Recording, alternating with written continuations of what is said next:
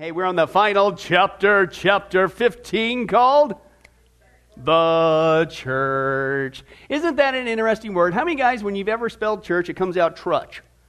You ever do that? It's like one of those words that the R always gets mis... Anyway, that's right. Let's continue on. Page 165, for those of you hooked on correct numbers and the right place to start, John, right? Okay, the church, and what? Me, a part of the body? Wow. And you see, these are good Christianese phrases. Church, body of Christ, all that stuff. Let's begin to peel it down. Page 165, as we discussed in the Spirit-filled life, we're all gifted, and our gift is needed in our local where? Church, okay? Now imagine, this is kind of dovetailing off the analogy you gave last time about your body, and if your leg didn't show up and you're trying to get to work, or remember that? Okay, here's what he says. He says, imagine an Olympic runner trying to win a gold medal in the 100 meters with only half his muscles, and you're going to have a good picture of how effective, underline that word, effective, because you could be a church. You can be a group of called out ones. That's what the word means. We'll get to that, Lord willing, in a second. You can be a church, but how effective are you and what God has called you to be? But here's a good picture of how effective the church is without doing your part. Point to your chest and say, my part. There you go. Because we all have to do our part if the church is going to be effective. Okay, Paul states in his letter to the believers in Corinth, for even as the body is one, and yet has many members, and all the members of the body, though they are many, are one body, so also is Christ. But now God has placed the members, each one of them, in the body just as He desired. Now, how many of you guys were able to be on the committee to determine, when you were born, how your body was going to turn out? Yeah, wouldn't that be cool, right? Believe it or not. That's kind of a side issue, but believe it or not, they're actually working that with the genetics and the eugenics movement that's still going on from Hitler's days, and believe it or not, but they're actually it's called designer babies. Have you heard about that? I'm really taking a detour here, but they're getting close to where you can design your child, okay? Now, that sounds kind of cool, but the flip side is that they're also starting to run tests. I just saw an article, was it today or yesterday, where now they're running tests, pre-tests, and that to verify whether or not you want to go ahead and terminate your child. If your child, it looks like genetically, they'll probably have a propensity to come out with this disease, or just another excuse to murder your child. Absolutely wild, but that's right. What's that?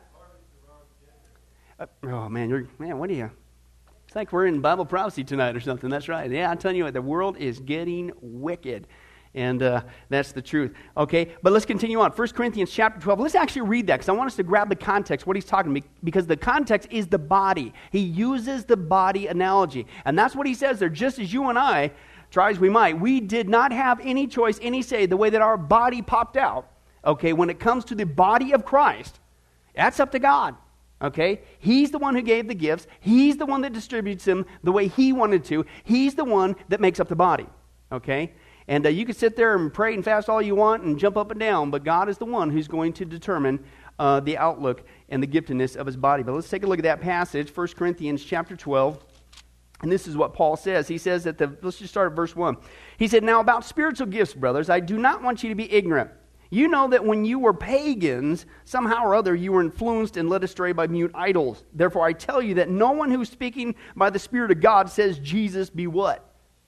You can't say that, man, as a Christian. No one can say Jesus is Lord except by the Holy Spirit. There are different kind of gifts, but the same Spirit. There are different kinds of service, but the same what? Lord. Now there's different kinds of working, but the same what? God works all them in all men. Now, to each one, Christian in the church, is given the manifestation of the Spirit, is given for the common good. That's for us, the common good, not yourself. Not to sit out there so you can, as we saw last week, worship God in nature and feed those squirrels. It's for the common good of the church as to why He gave you that gift, at least bare minimum one. To one there's given through the Spirit the message of wisdom. To another the message of knowledge by means of the same Spirit. To another faith by the same Spirit. To another gifts of healing by that one Spirit. To another miraculous powers. To another prophecy. To another distinguishing between spirits. To another speaking in different kinds of tongues, literally languages. Okay, and still to another the interpretation of those tongues or languages. All these are the work of one and the same Spirit, and He, God, gives them to each one just as what? He determines. So don't let somebody say, well, if you want that gift, you got to pray all you want. First of all, it happens when you get saved. by the manifestation given of the Spirit when you get saved at the moment of salvation. Number two, that's God's choosing. Okay, you don't choose it. He gives it to you. That's what the Scripture says. So don't get tricked in all that stuff. I want this. As if what He gave you was not good enough. Excuse me? Do what He's called you to do. That's where you're going to find satisfaction. That's where you're going to find fulfillment. And many Christians, I think, had an instructor call them half-baked Christians. You're doing all the right stuff, but you're not. You're here at a Wednesday night Bible study. You're coming to services on Sunday and all that stuff, but you're not doing what God has equipped you to do to serve other people in His name with. And there's always going to be something's missing until you get busy doing what He's gifted you to do. That's the other half. Can you imagine a pancake? How many guys love eating pancakes? Right? Wouldn't it be cool if the way that from this point forward, you determine that I'm going to eat a pancake that's only cooked on one side? Still pancake, what's the big deal? Wouldn't it be better if you flip that baby over and cook both sides? Don't be a half-baked pancake. Don't be a half-baked Christian, okay? Something's missing. Something's gooey. Something's like, I mean, it's sort of good, but, something. Flip it over, cook the other side by getting busy, doing what God has called you to do, okay? Let's continue on. Now, so why did He give all these things? They're just to sit around and collect dust and for you to ponder and maybe someday whenever you get time because we're all busy. No, this is why now He switches to here's where they came from, here's what you're supposed to do with them. What it's for the body of Christ. The body is a unit, though it's made up of many parts, okay? And though all its parts are many, they form one body. How many guys can confer that your body is made up of different parts? Wouldn't it be cool if every part of your body was a hand? That might be the one time as a church we could actually clap in unison during the praise and worship. Hey, we're getting there, man. I don't think it was close. Was it last week? It was close. Either that or my left ear wasn't working right. But anyway, that's right. Let's continue on. But they form one body. So it is with Christ, right? We were all baptized by one Spirit into one body, whether Jews or Greeks, slave or free, and we're all given the one Spirit to drink. Now, the body is not made up of one part, but many. Now listen, remember, this is it. Serving God is not an option. You know, we talk about this. The Great Commission is not the grand suggestion. That's an order. That's a command. And God gave us gifts as a church to serve. It's not an option. And it's so that we can become stronger. We can become, the word He used, effective. Because how effective is your body if parts of your body don't show up or go on strike? You might limp along, crawl along, mumble along, but if everybody doesn't show and do what God's called us to do, it makes it that much harder. So let's continue on. If the foot, now this is attitude. I don't need to serve God, or I'll get it when I get it at the right time, or all the excuses, all the rationalizations, or I used to, but they didn't give me enough kudos, or they didn't appreciate what I did, or nobody told me thanks, or you're not doing it for them. You're doing it for Jesus Christ. I had an instructor that drilled in our heads. He says, the moment you get your eyes in serving Jesus Christ, the moment you get your eyes on people, it's over. Yeah, Debbie.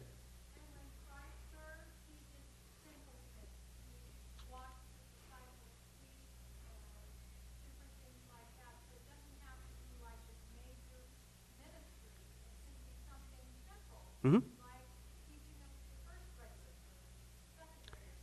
It could be something as simple as the ladies, they come and hear it and they smile people in and they smile them out, give them the bulletin.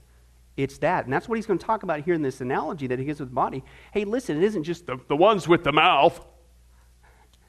Oftentimes the one that don't get the attention, the ones working behind the scenes, are very vital, right? How many guys have ever seen your liver? Now, John, you probably have an MRI, but that's cheating. I'm not talking about that. How many guys said, man, I just love my liver. I love looking at it. Isn't it cool? I love my liver, right? Can you see my liver? I don't even know where it is in my body. It's somewhere in there, I hope. Right there, John? Right there, somewhere in the back. All right, that's exciting. Okay, right? Hey, you've never seen the thing. But, man, try living without it. Or try one that's sick or doesn't show up. Or doesn't function right? You may not see that thing, but it's just as important. Notice the organs, following this analogy. Your organs in your body all have to be there fully functioning all at the same time in order for you to even pretty much function, right? Right? And how many guys would say that the liver is just as important as the heart? It's a different function, but you need them both, right? And so is your pancreas, and so is even that acid in the stomach. That's what breaks down your food, right?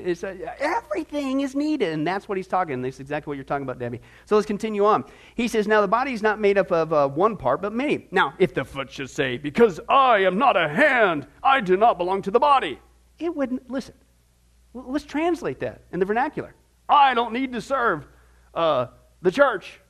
That's an option. Or, well, I could help out with this, but I want to be the preacher, or I want to do this, or I want one of those ones that get platform. I want to be up there with Pastor Jim and get to sing these incredible solos. How many guys would love to hear me sing a solo?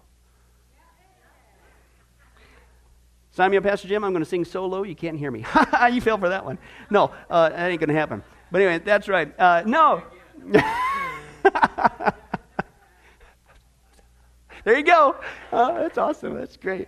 One of these days we'll get through this text. But anyway, that's right. That's what we need to do. Just because, no. Don't be say, oh, God, I want that gift, and so until I get that, no. Find out what he's gifted you with and do it. It's just as important as the guy up there yakety-yakking. Right?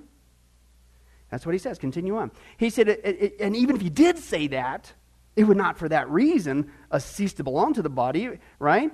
And if the ear should say, well, because I'm not an ear, and I'm one of the body, they don't need me, I'm useless. Are you kidding me? Can I tell you one of the useful ministries here? Well, yeah, that's a good one. And baking those jam and cookies, man. That's a vital ministry here. I kid you not. I've had so many people just, oh, thank you, that's so awesome. But it doesn't happen unless Jeanette takes the time to do it. Right? It's all equally, when everybody works together, I'm telling you, the great things can take place, and that's what he's talking about. He says, but if it said, I'm the ear and I don't want the body, it would not for that reason cease to be a part of the body.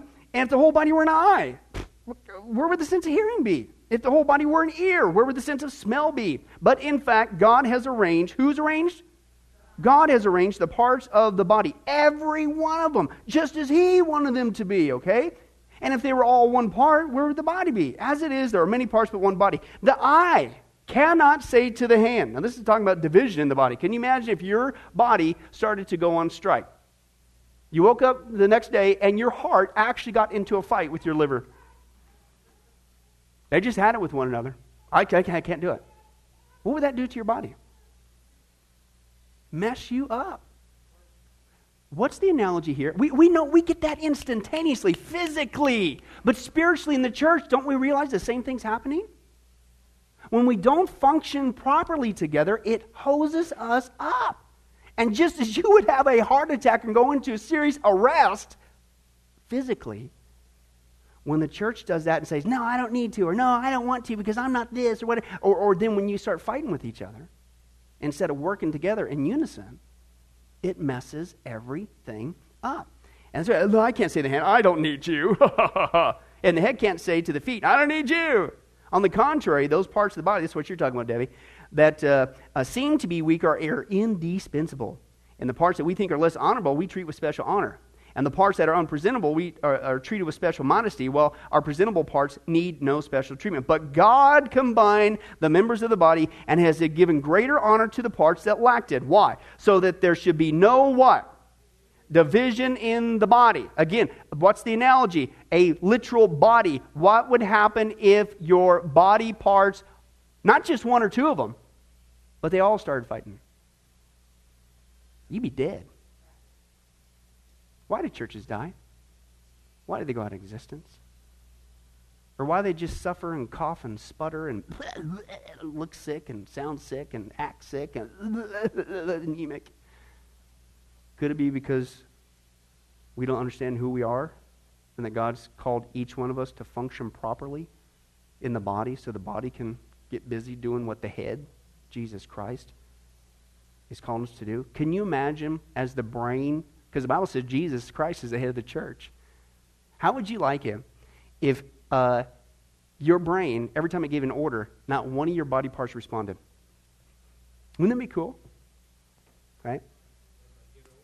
Well, I knew that was coming, because I'm only going to say, sometimes you just, anyway, whatever. But is that fun? No. Can you imagine how God feels when He's given us all this giftedness? He's given us a superb body. We're all different shapes, different sizes, different giftedness, but we're all equally needed. right? But we don't do what he says to do. No wonder we're stumbling along, just mumbling. It's rough, okay? Let's continue on. And that's what he says. God is the one who distributes those as he sees fit. Now you are the body of... Oh, no, let's back up. But God has combined the members of the body and has given greater honor to the parts that lacked it, so there should be no division in the body, but that its parts should have what? Equally concern, right? If you realize that the person sitting next to you was as valuable as your liver and you were the heart, wouldn't you want to get along? Wouldn't the last thing you want to do is stab a knife into him? Who would you actually be hurting? Yourself. Each part should have equal concern for each other. What in the world are we doing sabotaging our own body? What are we doing stabbing each other? With our mouth, with our behavior, with it's like we're hurting us. It's crazy, right? And that's what equal concern for you. And so to the point that everybody's functioning correctly, right? That if one part of us suffers, the rest of us feel it. Oh, man. Did you guys hear about Jose? This is real. This is happening to our body right now. We need to be concerned about that. He's a part of our body. And he's losing his other leg. We're going to say hi, boo, send him a card, go visit him, anything? Give him a call. Say, hey, can I help you? Because you're going to have a couple months of recovery. And it's going to be quite an adjustment. Are we concerned about it? He's a part of us. That's what he's saying. That's the beauty of the body of Christ. I was talking to somebody earlier today. Don't we realize that as the days progress, we are not going to get, as Christians, our encouragement from this world. As the heat really gets turned up, we're it. We're going to be the support group for each other. But if we can't get it going now, when there's literally hardly any persecution, it's just starting, we're shooting ourselves in the foot when we really need each other the most. Why do we have to wait until it gets to that point? But all parts suffer with it. But if one part's honored, hey, rejoice in it. Let's get the news of John last week if you're here. Dude, that was so stinking exciting. How God intervened in 3 hours. You got this, and you got a new job. That's awesome. That should encourage all of us, right? Because he's part of the body. We're part of the body. And if God can do that for one part of the body, guess what? Yay! He can do it for, yay! Thanks, liver, for sharing that. That's a good nickname, the liver man. Right? That's a great comeback. If I had a piece of gum, I'd throw it at you. That's a good one. I like that one. But anyway, so that's it. So now you are the body of Christ, and each one of you is a part of it. And God, okay, but anyway, so that's the point. So that's the whole analogy he's talking about. So if we're going to be effective using that body analogy, what do we got to get busy doing? We got to get busy doing what he's gifted us to do. Okay, we all are needed. Let's be that fully functioning body. Let's not be that Olympic runner and all of a sudden his liver goes on strike. Okay? Or his pancreas takes it out on his gastric juices and really messes him up. No, let's not do that. Let's all do what we're called to do. All right, here Paul compares the church to a physical body. We just read that, 1 Corinthians chapter 12. And he makes the point that just as the body has need of all its parts to function properly, the local church also has need of all its members taking part in the ministry to function properly. Each one of us is underline that, vital member. You are. You might be an eardrum, have a couple of hairs coming out of you. We need you, right? You might be a little toe in the body of Christ, but man, when you're not there, when you get stubbed, that hurts. It makes the rest of us limp. Every one of us is a vital member of the local church, and our gifts are needed for the body to function at the level to which Christ meant it. And this is why this part of the body, with this giftedness, me, with the gift of teaching, this is what I'm here for. All right, Ephesians chapter 4, turn to there. This is why he gave this particular gift to the body. Teaching. Okay? Ephesians chapter 4. Verse 11 through 16. Here's what Paul says. He said, it was he, God, who gave some to be apostles, some to be prophets, some to be evangelists, and some to be pastors and teachers. Literally pastors, that is teachers. It's synonymous there in the conjunction. To prepare God's people for what? Works of service. Why did God call and raise men up to be pastors and teach the flock? To what? Serve. So you can serve better. Not just serve better. Okay? For works of service is what he says. So that the body of Christ may be what? Built up. Notice it's not just you. It's not outside the church. It's the reason why we're having these times of regular teaching constantly again and again and again out of the Word of God, is so that each one of us can be equipped to become a better servant, specifically with the gifts that God has called us to give. Why? So that the church can become stronger, right? It's not just about us. We'll deal with, Lord willing, this Sunday, this whole selfism, this self-centeredness, me, self, and where that came from and what it's doing, okay? But it's not about us. It's about God, and it's about other people. Okay, now listen, it's not only that. He says to prepare people for the works of service so that the body of Christ may be built up until we reach what? Unity in the faith, because you want the body working together. You don't want the body fighting together. Okay, you want them working together. You need that unity factor to function properly. And in the knowledge of the Son of God, and become what? Mature. Okay, attaining to the whole... That's an interesting thing. Can you imagine your whole body was filled out, a fully formed adult, but your feet never developed. They stayed the size of feet when you were born. Baby feet. Now, first of all, in our society today, you probably make $1 billion because they'd send you on the road. You be on every talk show and you get all kinds of commercials. But that would probably be a hassle. So it's not just the fact that as the body we need to function together, we need to work together, we need to stop stabbing each other, we need to do what God's called us to do. We need to mature. You can't stay baby feet. Anybody ever have a child that, like my son, whose head grew faster than the rest of his body for a period? And it actually got to the point where he finally grew into his head? My nephew was the same way. But that was Billy's like, whoa, look at the size of that dude's head. He's got a big old head. Of course, the guy, I'm going, of course, it's brain matter, John. He's going to grow up to be a genius, man. You know, I'm trying to, right? But he had a big old head. I mean, it's like, woo, okay, that's exciting. So, and eventually he grew into it. But anyway, the body needs to become an adult, too. Not just serve, not just work together, not just stop dividing and fighting against each other. We need to mature. We can't stay baby feet or baby heads or baby fingers or baby lips or baby ears or baby... We have to mature. And that's part of what we're doing here tonight. Okay? And why? So that we can attain to the whole measure of the fullness of Christ. And of course, there is a benefit. How many guys are sick and tired of being tossed to and fro in life? Oh, this wrong. Or you walk with Jesus up here, down here. Your emotions. You getting tired of that? Well, the more you mature in Christ, guess what begins to even out? That's what he says. Then we shall no longer be infants, tossed back and forth by the waves and blown here and there by every wind of teaching and cunning and craftiness of men and their deceitful scheming. Instead, speaking the truth in love, we will in all things grow up in him who is the head, that is Christ. From him the whole body, joined and held together by every supporting ligament, grows and builds itself up in love as each part does its what? Work.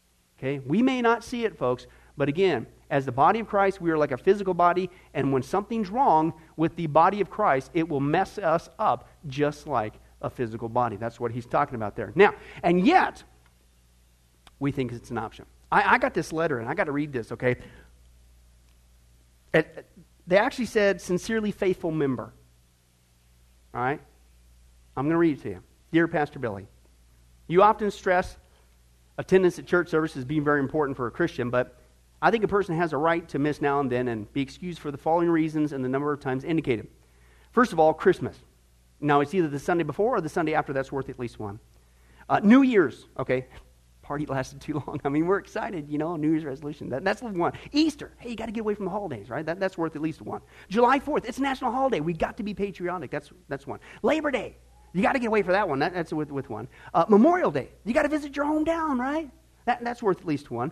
School closing. Kids got to have a break, right? That's worth at least one. Okay, school opens. You got to have one last fling before it starts, right? That's worth at least one. Family reunions. I'm married, so that's hooked on math.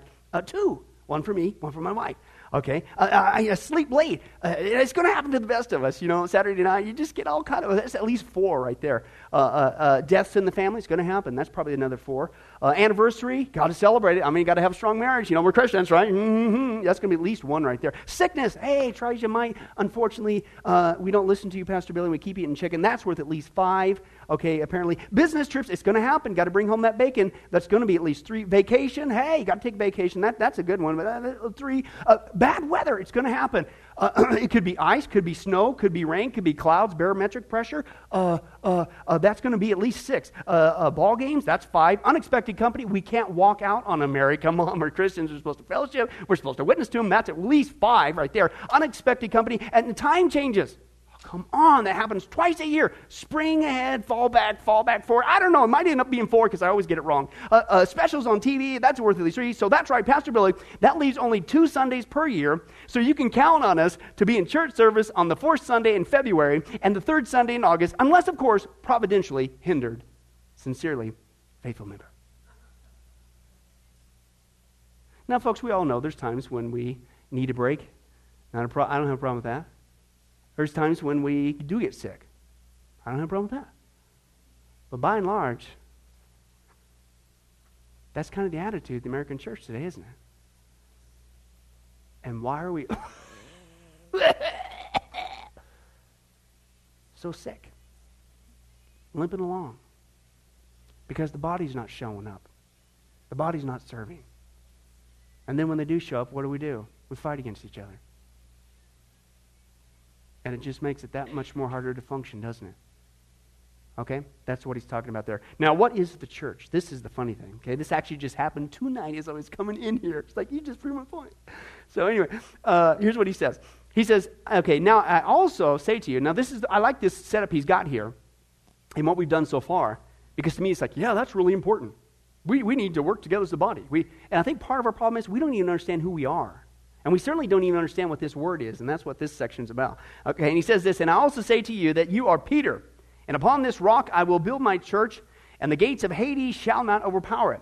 This was Jesus' response to Peter's statement that he was the Christ, the Son of the living God. Here Christ made a prophetic proclamation that at some time in the future he would build his church. But what is the church? Here's the church with the steeple. Open the doors, and you got something weird going on. You got the people, right? I mean, no! That's not the church, and that's a problem. It's worked into our vocabulary. We got it all messed up. Here's what he says here. He says, the Greek term is the New Testament. Here's your first blank. This is exciting. You're actually going to write in the English transliteration of a Greek word. Yeah! I was excited. It's called ecclesia, or ecclesia. Ek. E-K-K-L-E-S-I-A.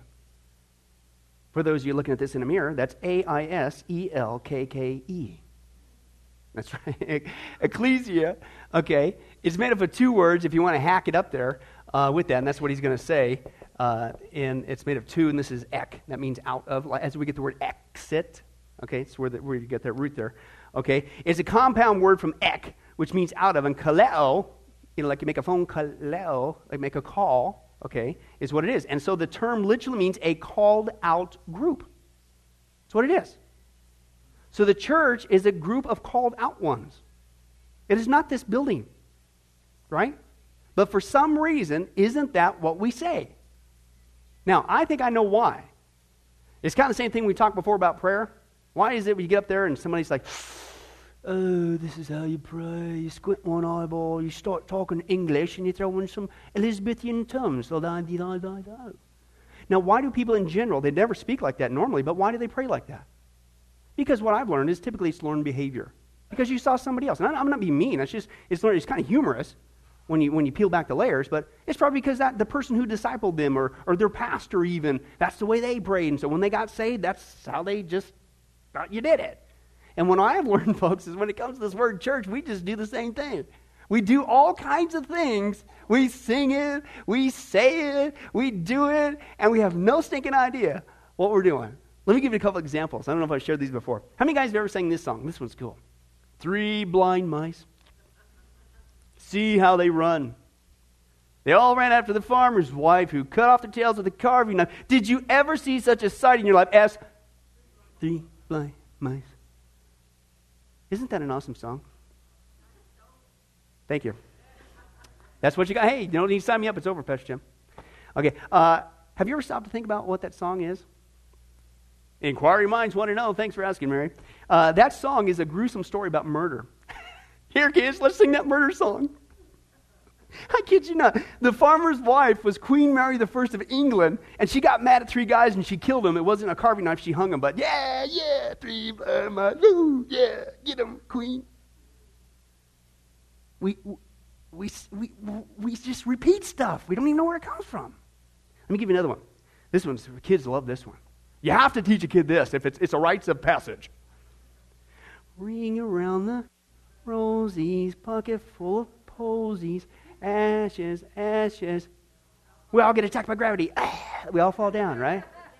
Right? Now that song is actually a psalm that recounts a person dying from the Black Plague.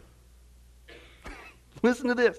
The ring around the rosies spoke of the rosy rash that appeared on the person as a sign that they came down with the plague, okay, as the rosy rash. The pocket full of posies were carried around to sweeten the air, like an air freshener, from the stench of death. And the person towards the latter stage would start coughing up flecks of dried blood from their lungs, and that's where they get the ashes, because it's coming out of their mouth, okay. And the final stage is they'd all fall down and die. Come on, kids, let's sing that Black Plague song. Ring around. We repeat stuff, and we don't. What do we do? Let me give you one more example. This is not just a repeating. It's a repeating not just in psalm, it's a repeating in behavior. I don't know if I shared this before. This one, I believe, is actually a true story. There was a husband and wife who had been married for a little while, and the husband noticed that every time his wife would make meatloaf, which we call cow cake in my house, it's made out of cow, and it's in a cake pan. Case closed. Switch it up. You might at least get one more time for your family to try that delicious meal. It's a cow cake. So anyway, so they're making cow cake or meatloaf, and this husband, his wife, the wife is, and she cut a portion off of the meatloaf on each side, just, and then she put it into the pan, right? And for the life of him, the husband, he couldn't figure it out, and to him, she's wasting perfectly good meat. So he finally asked her why she lopped off both ends of the meatloaf before she stuck into the pan. To which, true story, I believe, she replied, I don't know. That's the way my mom always did it. So he decided they're going to call up the mom, and they did. And they called her and asked why she lopped off both ends of the meatloaf before they put it in the pan. And she said, I don't know. That's the way your grandmother always did it. All right? So they actually tracked down the grandmother, okay, and asked her, why did she lop off both ends of the meatloaf before she stuck it in the pan? And the grandma replied, well, back in her earlier days, the pan she had to cook meatloaf in was too small, and so in order to get it to fit, she had to lop both sides off. And it's going on now for the 3rd generation. Really? Is that it? Bound breaks? Yeah? Man, that's exciting. Wow. I think I'm just going to stick to Jesus loves me. I think that's a safe one. Now, here's before we do this, even in the church, when it comes to these Christianese, you hear me talk about it all the time. What are we even saying? Right? And this one, I'm telling you, is a classic one. It's almost like a little pet peeve of mine. It's like we got this identity crisis, right? We just read what the meaning of the word church is. It's not this building. It is a group of called out ones. It's the people, right? Now, let me get this. If somebody were to ask you this week, hey, what do you do on Sunday mornings? You're probably going to say, well, I go to. No, you don't. How can you go to the church when the church is not a building? It's us. How do you go to us? Now, we gather in a building, but the church is not a building. It's a body. It's us. It's made up of us, all right? Or somebody says, hey, man, you won't believe it. John, did you get the email? Somebody stole the computers by breaking into the church. Really? You know, if you and I got broken into, don't we call that surgery? You see where I'm going? Let me give you one more. Well, I got some bad news. Last night, an arsonist came and burned down the building. Good answer. You're catching on, Ruth. The church. What? If you and I burned down, that's called spontaneous combustion. Okay, and the one that I had happen even tonight, as we had talked about over here, was doing something after church. Do you see what I'm saying? It might sound like semantics, but it's like, why do we play these games with the giftedness? Why do we play these games and we don't seem to understand, and we fight against each other, and we don't realize that every single one of us is needed, and every single one of us... Sometimes I wonder, do we even know who we are? We say this word, but it's completely used out of context. When the church is not a building, we meet as the church in this building. And we're all made... Right now, hey, can you imagine this? Right now, here's a good picture. This is a great guy analogy. Remember that movie way back in the day, and the guy got into this like submarine-looking thing, and they shrunk it and went inside the person's body? What was that, An Incredible Journey or something like that? Okay, that was the remake with Martin Short or so, wasn't it? But wasn't it the old one? Fantastic Journey. Give it up for Tom. Forget the golf clap. You get a full clap on that one. Now, remember that there? And they went inside the body. Wasn't that cool when you got to see everything right there? Now, listen to this. Imagine right now, looking across, look around, hearing this. You're looking inside somebody's guts, right? Over there's the liver, right there. You know what I'm saying? There's an aorta sitting right there. I see it moving. Praise God, it's moving. You know what I'm saying? Look at her. There's the brain. Hey, brain, how you doing? Good to see you. All right? Look at that, right? We're inside. Okay, nobody wants to be the nasal cavity, right? Because they're going to say you're a booger and all that stuff. No, you don't even go there, Ruth. Come on, that's not even funny. Okay, but this is the body. We're looking at the innards. Listen, we're looking at the innards, the organs of the body of Christ. He's the head. It's us. How are we doing? Are we working together? Are we each fulfilling the function that He's saved us for? When we gather on Sundays, when we gather on Wednesdays, when we gather wherever we gather, whether it's in this building, wherever we are, even in a restaurant, imagine this is a blob of organs out in the community, wherever you are. How are we functioning? That's what he's talking about. It's a group of called out ones. The term literally means a called out group, okay? The word was originally used for any kind of group, but started to take on a technical sense, especially in Acts and the epistles, to designate the New Testament church, a group of called out believers in Jesus Christ. What did he call us out to do? Well, let's go back to, very quickly, getting almost there to close, Ephesians chapter 4. Okay? Back to Ephesians chapter 4. What has he called us out of? Called us out of this world, okay? And a worldly way of living, okay? Our body does not function, should never function the way that the world's body functions. That thing's disease. It's cancerous. Blech. Don't do that, okay? That's going to, you start doing that, you're going to bring cancer into the body of Christ. No. It's supposed to be a healthy body, okay? Ephesians chapter 4. And so here's what Paul says, okay? Now, we already talked about the part where it says he gave pastors and teachers to build us up so we can become stronger and right. Now, let's pick up a little bit where we left off there on verse 17. So I tell you this, and I insist it in the Lord, that you must no longer live like what? The Gentiles, non-Christians do, in the futility of their thinking. They are darkened. Their body's messed up, man. It's cancerous. It's disease. Don't do that. You don't want to bring that into the church, into the body of Christ. Okay, they are darkened in their understanding. They're separated from the life of God because of the ignorance that is in them due to the hardening of their hearts. Having lost all sensitivity, they've given themselves over to what? Sensuality, so as to indulge in every kind of impurity with the continual lust for more. You, however, did not come to know Christ that way. Surely you heard of Him, okay, and were taught in Him in accordance with the truth that is in Jesus. You were taught with regard to your former way of life, to put off your old self, which is being corrupted by its deceitful desires, to be made new in the attitude of your minds, and to put on the new self, created to be like God in true righteousness. Therefore, each of you, what has He called us out of? Get out of that kind of life, and here's what you're supposed to be doing. You must put off falsehood and speak truthfully to your neighbor, for we are all members of what? One body. And in your anger, guess what? Sometimes somebody in the church might get at you. But in your anger, do not sin. Don't let the sun go down while you're still angry. Why? Because if you do, you're going to give the devil a foothold. You're going to invite spiritual warfare by not solving the problem. Okay, not working and getting back to functioning correctly. And he says, he has been stealing, should steal no longer, but must work doing something useful with his own hands, that he may have something to share with those in need. Okay, imagine half of your body's doing the work and the rest of it's just laying around. No, we all got to work together. We've all got to do something useful. Okay, is what he says. And, by the way, don't let any unwholesome talk come out of your mouths, but only what is helpful for the building of what? Others up, the body. We need to help. Okay, is what he's talking about. Building others up according to their needs, that it may benefit those who live in. And do not grieve the Holy Spirit of God, with whom you're sealed for the day of redemption. Get rid of, church, all bitterness, all rage, all anger, brawling, and slander, along with every form of malice. You need to instead be kind and compassionate to one another. Why? Because I need you, liver man. And I cannot afford to have an estranged relationship with you, because I need you. And you know what? You need me. We have to get rid of that stuff. It's detrimental, is what he says. Be kind and compassionate to one another, forgiving each other, just as at Christ, God forgave you. How many sins has God forgiven us?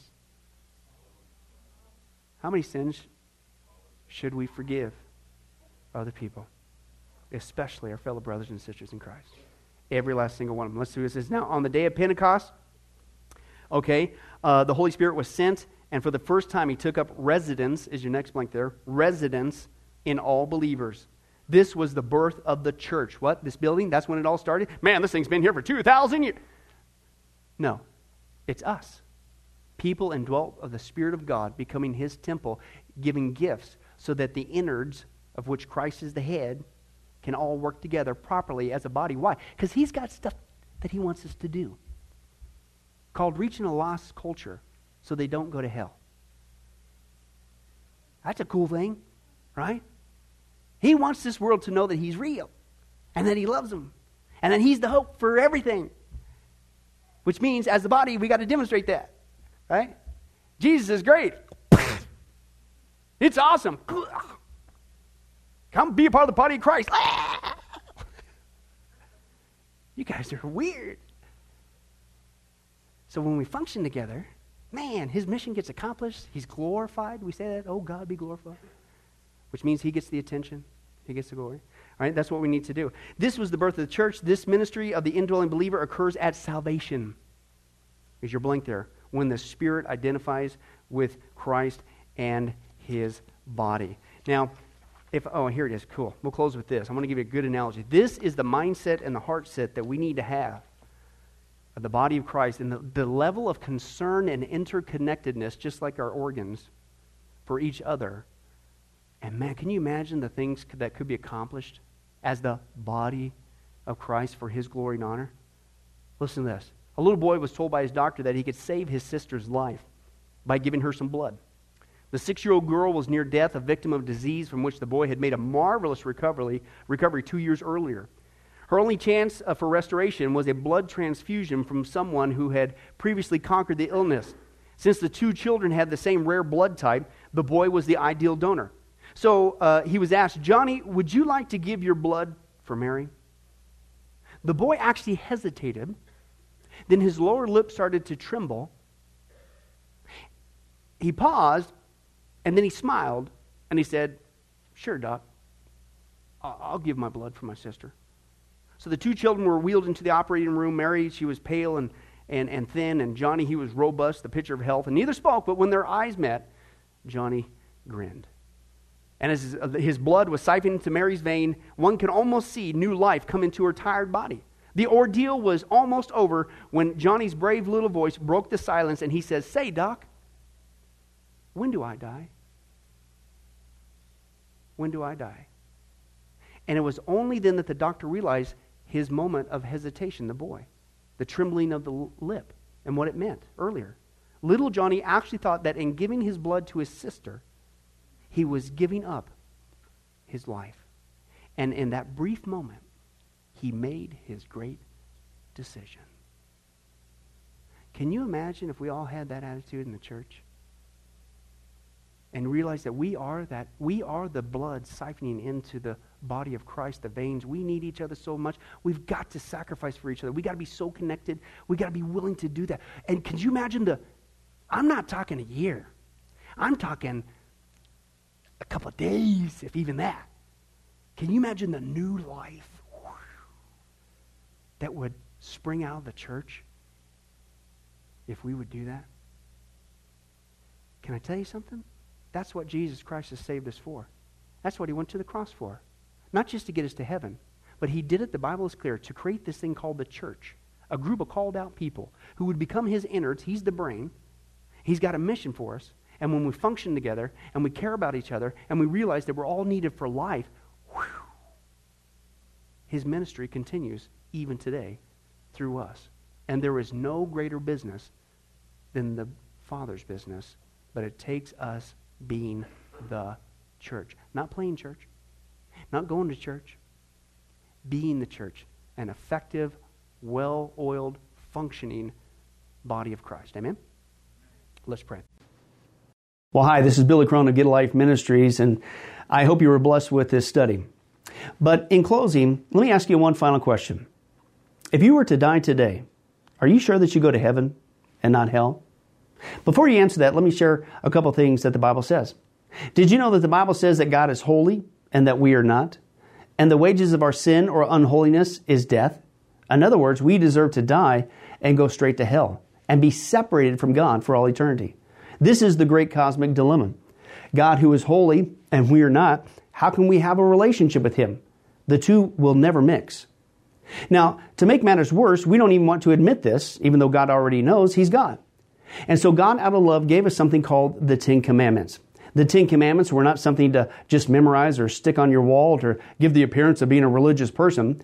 The Ten Commandments were God's divine X-ray, if you will, into our heart and soul to reveal this truth that we need to admit. And that is this, that God is holy and that we are not. We are disqualified for heaven.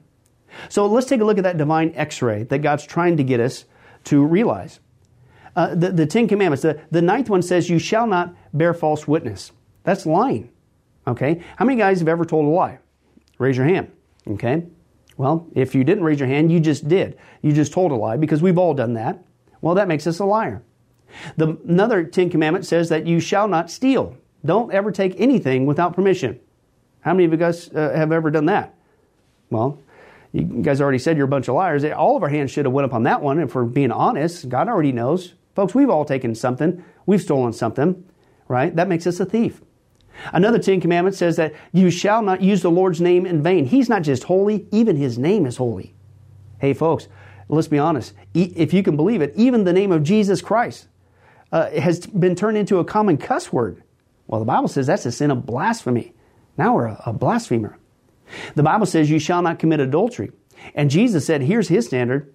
Even if you look at another person with lust in your eye, you committed adultery in your heart.